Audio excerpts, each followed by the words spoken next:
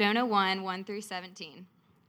Now the word of the Lord came to Jonah, the son of Amittai, saying, Arise, go to Nineveh, that great city, and call out against it, for their evil has come up before me.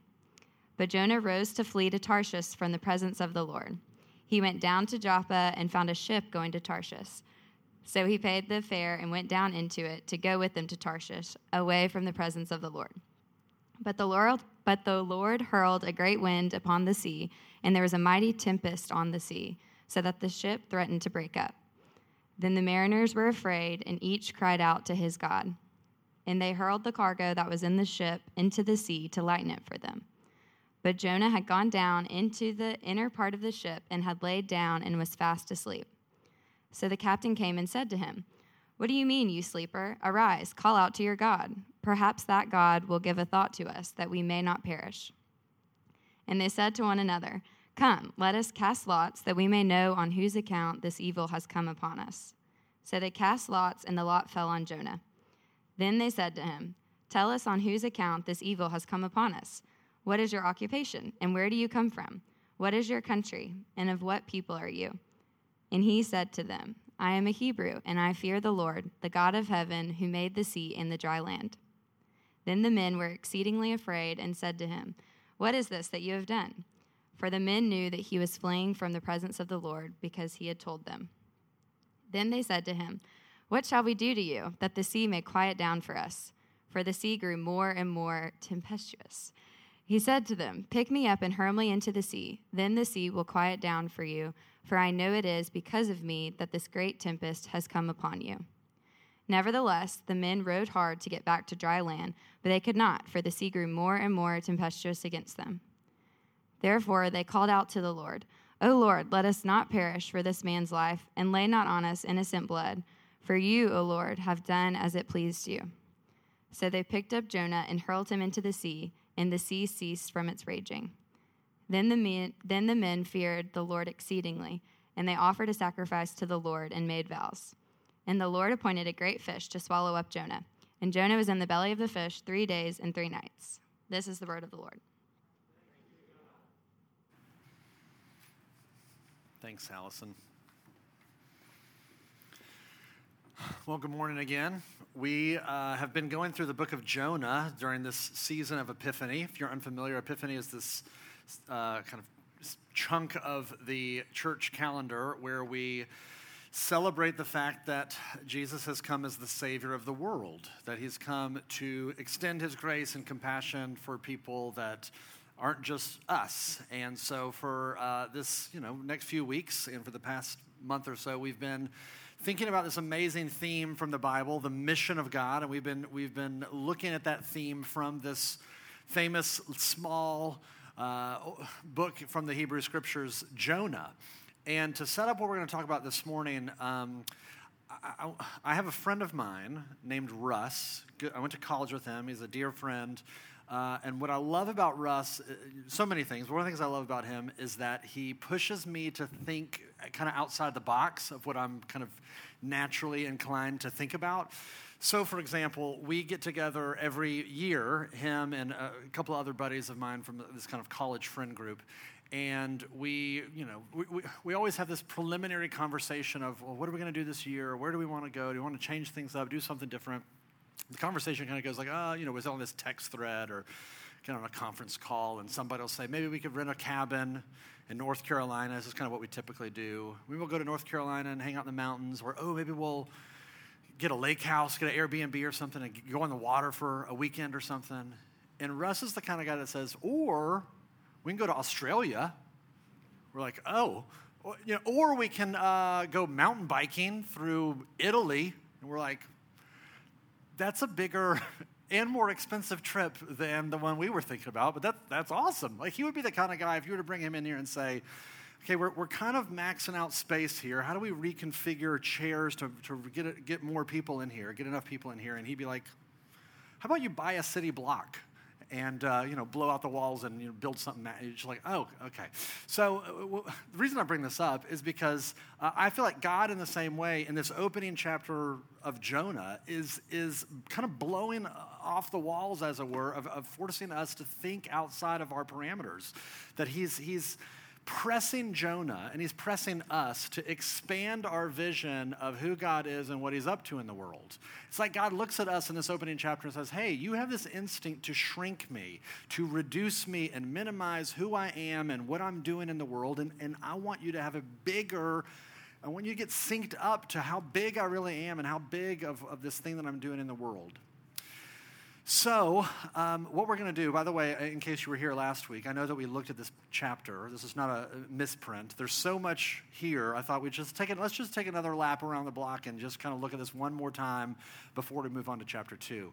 But what I love about this opening chapter is it just gives you such a vivid picture of two things. One, the danger of having a shrunken God, and the freedom of having an expansive God. So those are the two big ideas I want to just briefly look at with you this morning. The danger of having a shrunken God and the freedom of having an expansive God. So let's look at the first one first, because that is what you do with the first things. Jonah is, I think, just a great case study for somebody who really has shrunk God down into something smaller than God actually is. And you can see this pretty clearly in just kind of the way that their kind of dialogue goes in this story. God comes to Jonah in verse 2 and says, I want you to go and I want you to preach to Nineveh. This is a foreign nation. These are people of a different race, different ethnicity. I want those people way over there to know my grace and to have my compassion extended to them. And Jonah is not feeling that at all. And so rather than arise, he goes down. Rather than going east to Nineveh, he goes west to Tarshish. And here's why he's not feeling it. Here's why he's just not into this whole thing. You get a hint of this in verse 9. This is the first time Jonah speaks in this whole story.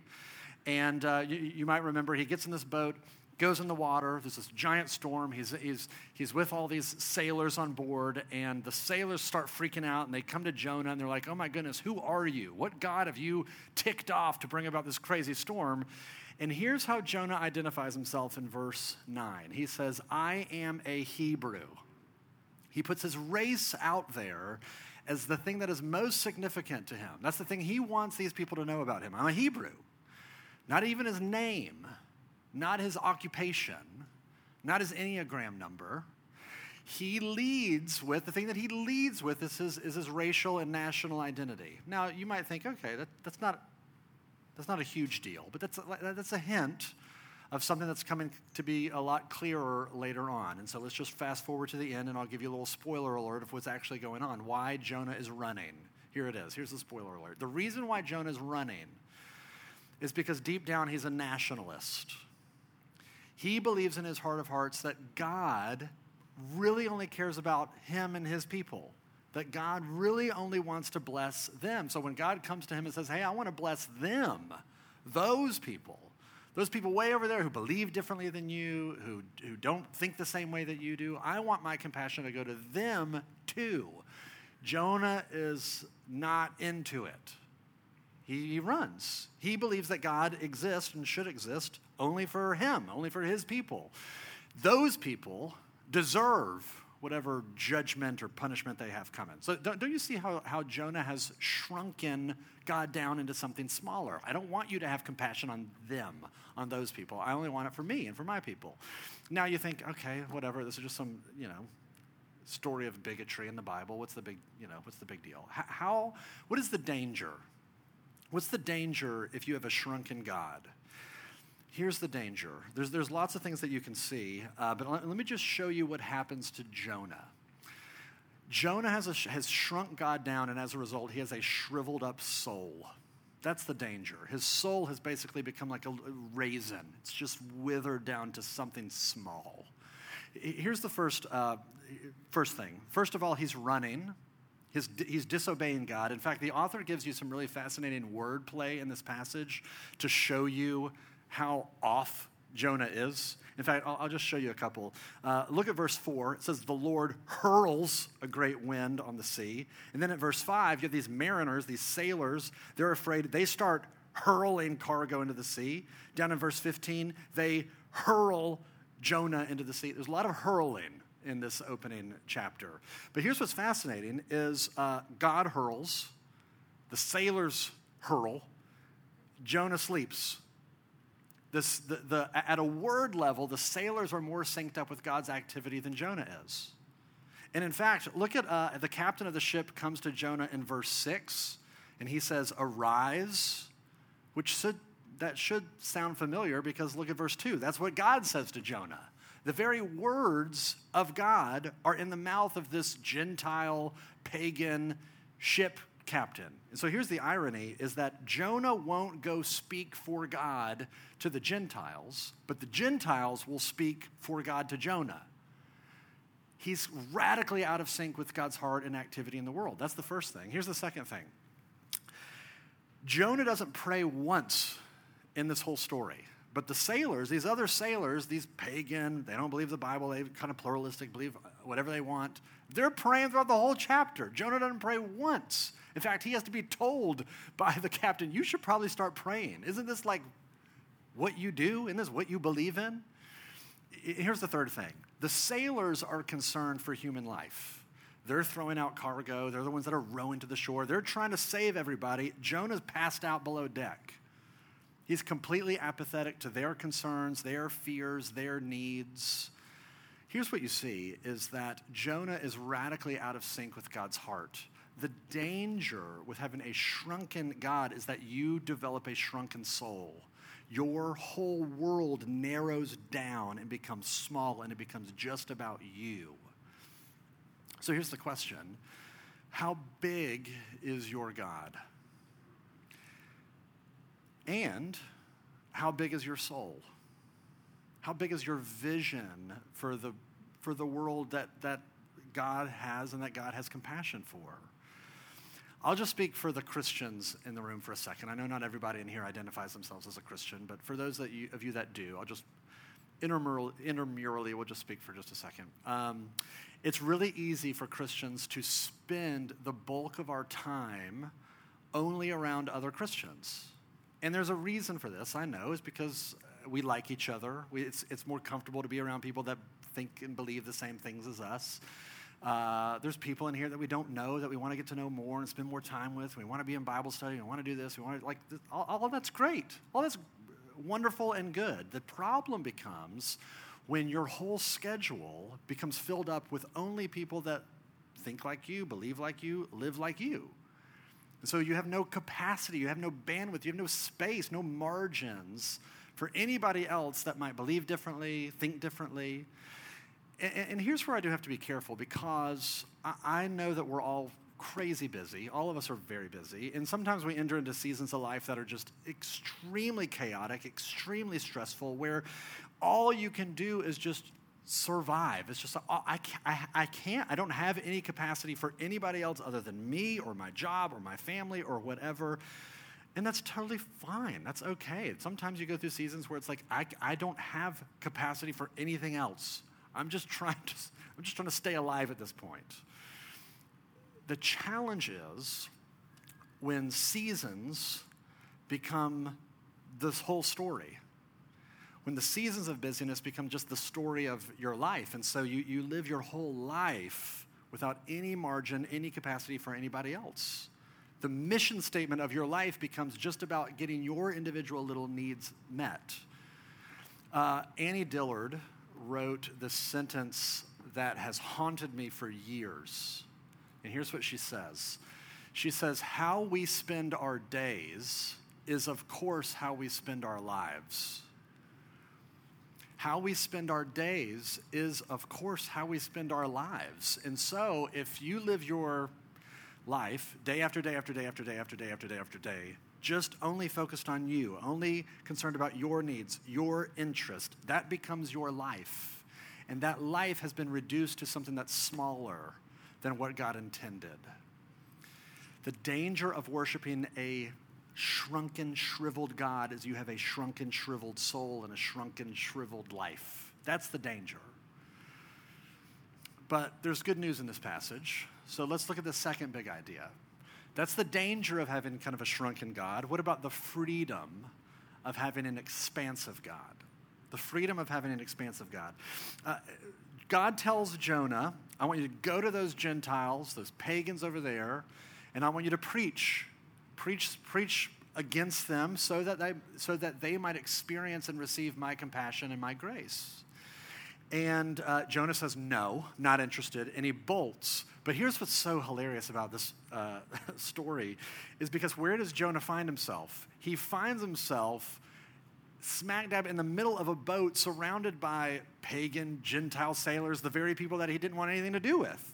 He's stuck with them in this boat now. And the thing that he wanted to avoid, which was them coming to know the God of the Bible, them coming to experience grace, ends up happening at the end of the chapter.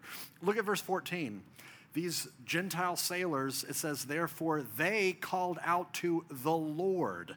Anytime you see Lord in all capitals, which is in verse 14 in the actual Hebrew, it's in all capitals. It's the translation of the word Yahweh, which is this very specific, personal, covenantal name of the God of the Bible.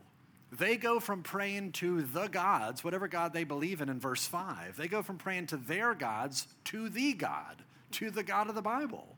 And in fact, look at how this chapter concludes in verse 16. Then the men feared the Lord exceedingly, and they offered a sacrifice to the Lord and made vows. I mean, that's bonkers. Here are these pluralistic, they don't believe the Bible. They're totally unorthodox. And by the end of the chapter, they're calling on the name of Yahweh. They're offering sacrifices to him.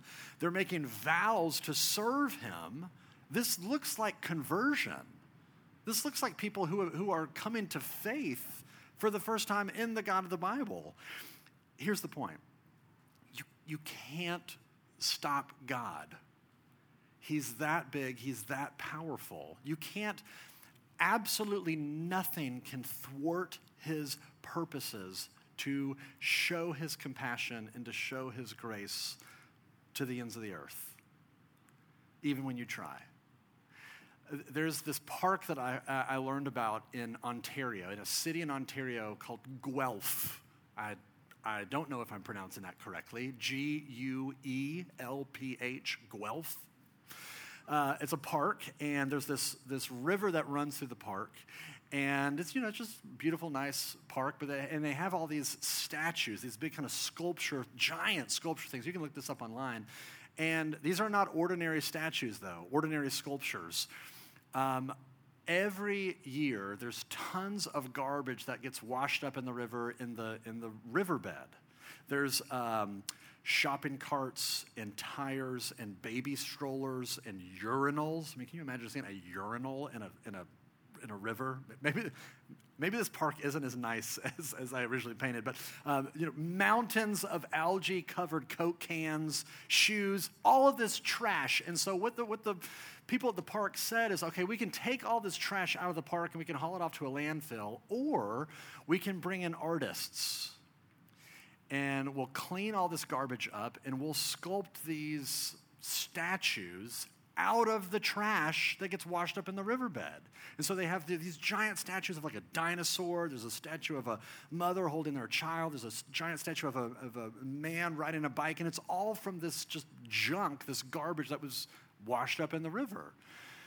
Now, here's what's fascinating. Here's this trash that people discarded. They intended to get rid of this stuff, and some artist came along, took it, cleaned it, and sculpted something beautiful out of it. Jonah chapter 1, you have this vivid picture of God as artist who takes our junk and he sculpts something beautiful out of it. I mean, look at what he does with Jonah. Here is Jonah, this nationalistic, racist, self-righteous, rebellious, renegade prophet. And he takes Jonah's very sin and his rebellion, and he somehow inverts it and brings about life and grace and compassion for these people that didn't know him. He uses Jonah's worst attempts at trying to screw up the whole plan and accomplishes it anyway. That's how big and expansive and powerful our God is. He can take the worst things about us, our flaws, our weaknesses, our character defects, our downright rebellion against him, and he can take it all and still use it. Still use it to accomplish his purpose and his mission of extending and showing his compassion and his love to people that don't know it yet. Here's where we have real freedom. Because the real freedom comes in this great reality of knowing that you can't mess this up beyond his ability to redeem it. You can't mess it up. He's too powerful. He's too big. That gives you the freedom to exhale. In fact, this goes even deeper. Centuries after this story, in Luke chapter 4, Jesus stands up at a synagogue, kind of a church space like this, and he delivers his first public sermon. And he opens up the scroll from Isaiah and he reads it. And it's about the Messiah who has come to proclaim good news to the poor and proclaim liberty to the captives and to liberate those who are oppressed. And he reads this scroll and he says, this passage is about me. I am the Messiah this is pointing to. And he rolls it up and he sits it down and everybody's blown away. Here's what they say in verse 22 of that chapter. It says, everyone spoke well of him. They marveled at his teaching. Just, good grief, that dude's insane. That sermon rocked. I don't know, whatever. They marveled. They thought it was awesome. Then Jesus starts to flesh out the implications of what he meant by that. And he starts to give these examples to show, well, I have come not just for the people of Israel, but for the Gentiles too. I have come for people that look radically different from you, who believe radically differently from you, who in some ways are your national enemies. And then here's what happens next. In verse 28, it says, when they heard these things, all in the synagogue were filled with wrath. And they rose up and they drove him out of town and brought him to the brow of the hill on which their town was built so that they could throw him down the cliff. That's how that sermon ended. Let's hope it goes better for me today, although I'm not claiming to be the Messiah of the world. But you see what happens is they had this shrunken view of God.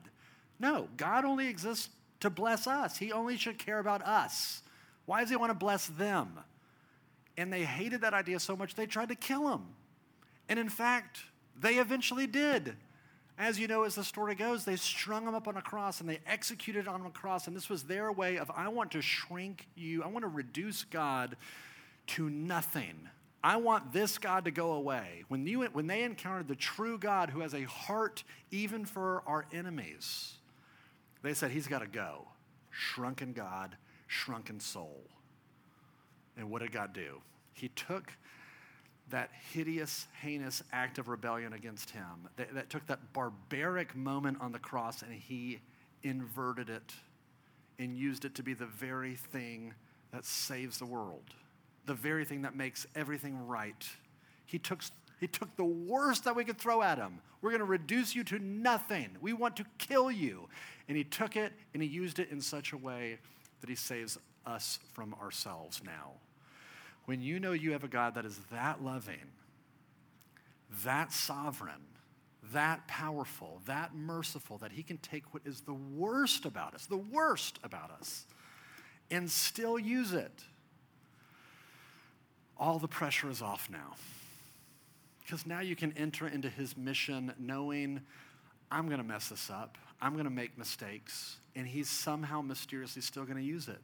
I can go serve my neighbors and sacrifice for my neighbors and pour myself out for this neighborhood. And there's no more self-imposed guilt, no more self-imposed pressure, no more shame.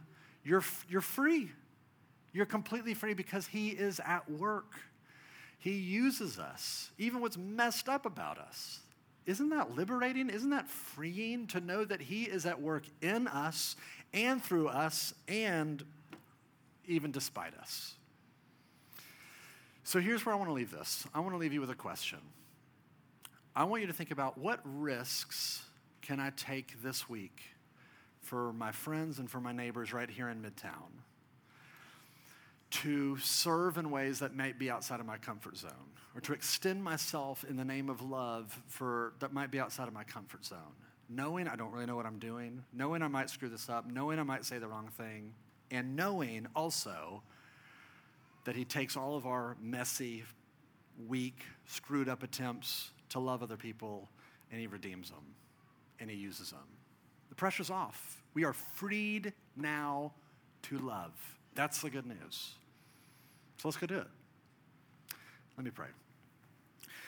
Father, thank you that you are that expansive, that big, that powerful, that we cannot screw this mission up beyond your ability to redeem it and to heal it and to forgive it and to use it for your own glory and your own purposes. Would you help us to trust you? Would you help us to lean into this liberating freedom of knowing that you are bigger than we imagined, you're more merciful than we imagined, you're more compassionate to us and to even our enemies than we imagined. Help us to enter into that great freedom because of your grace and your love. We pray all this in Jesus' name.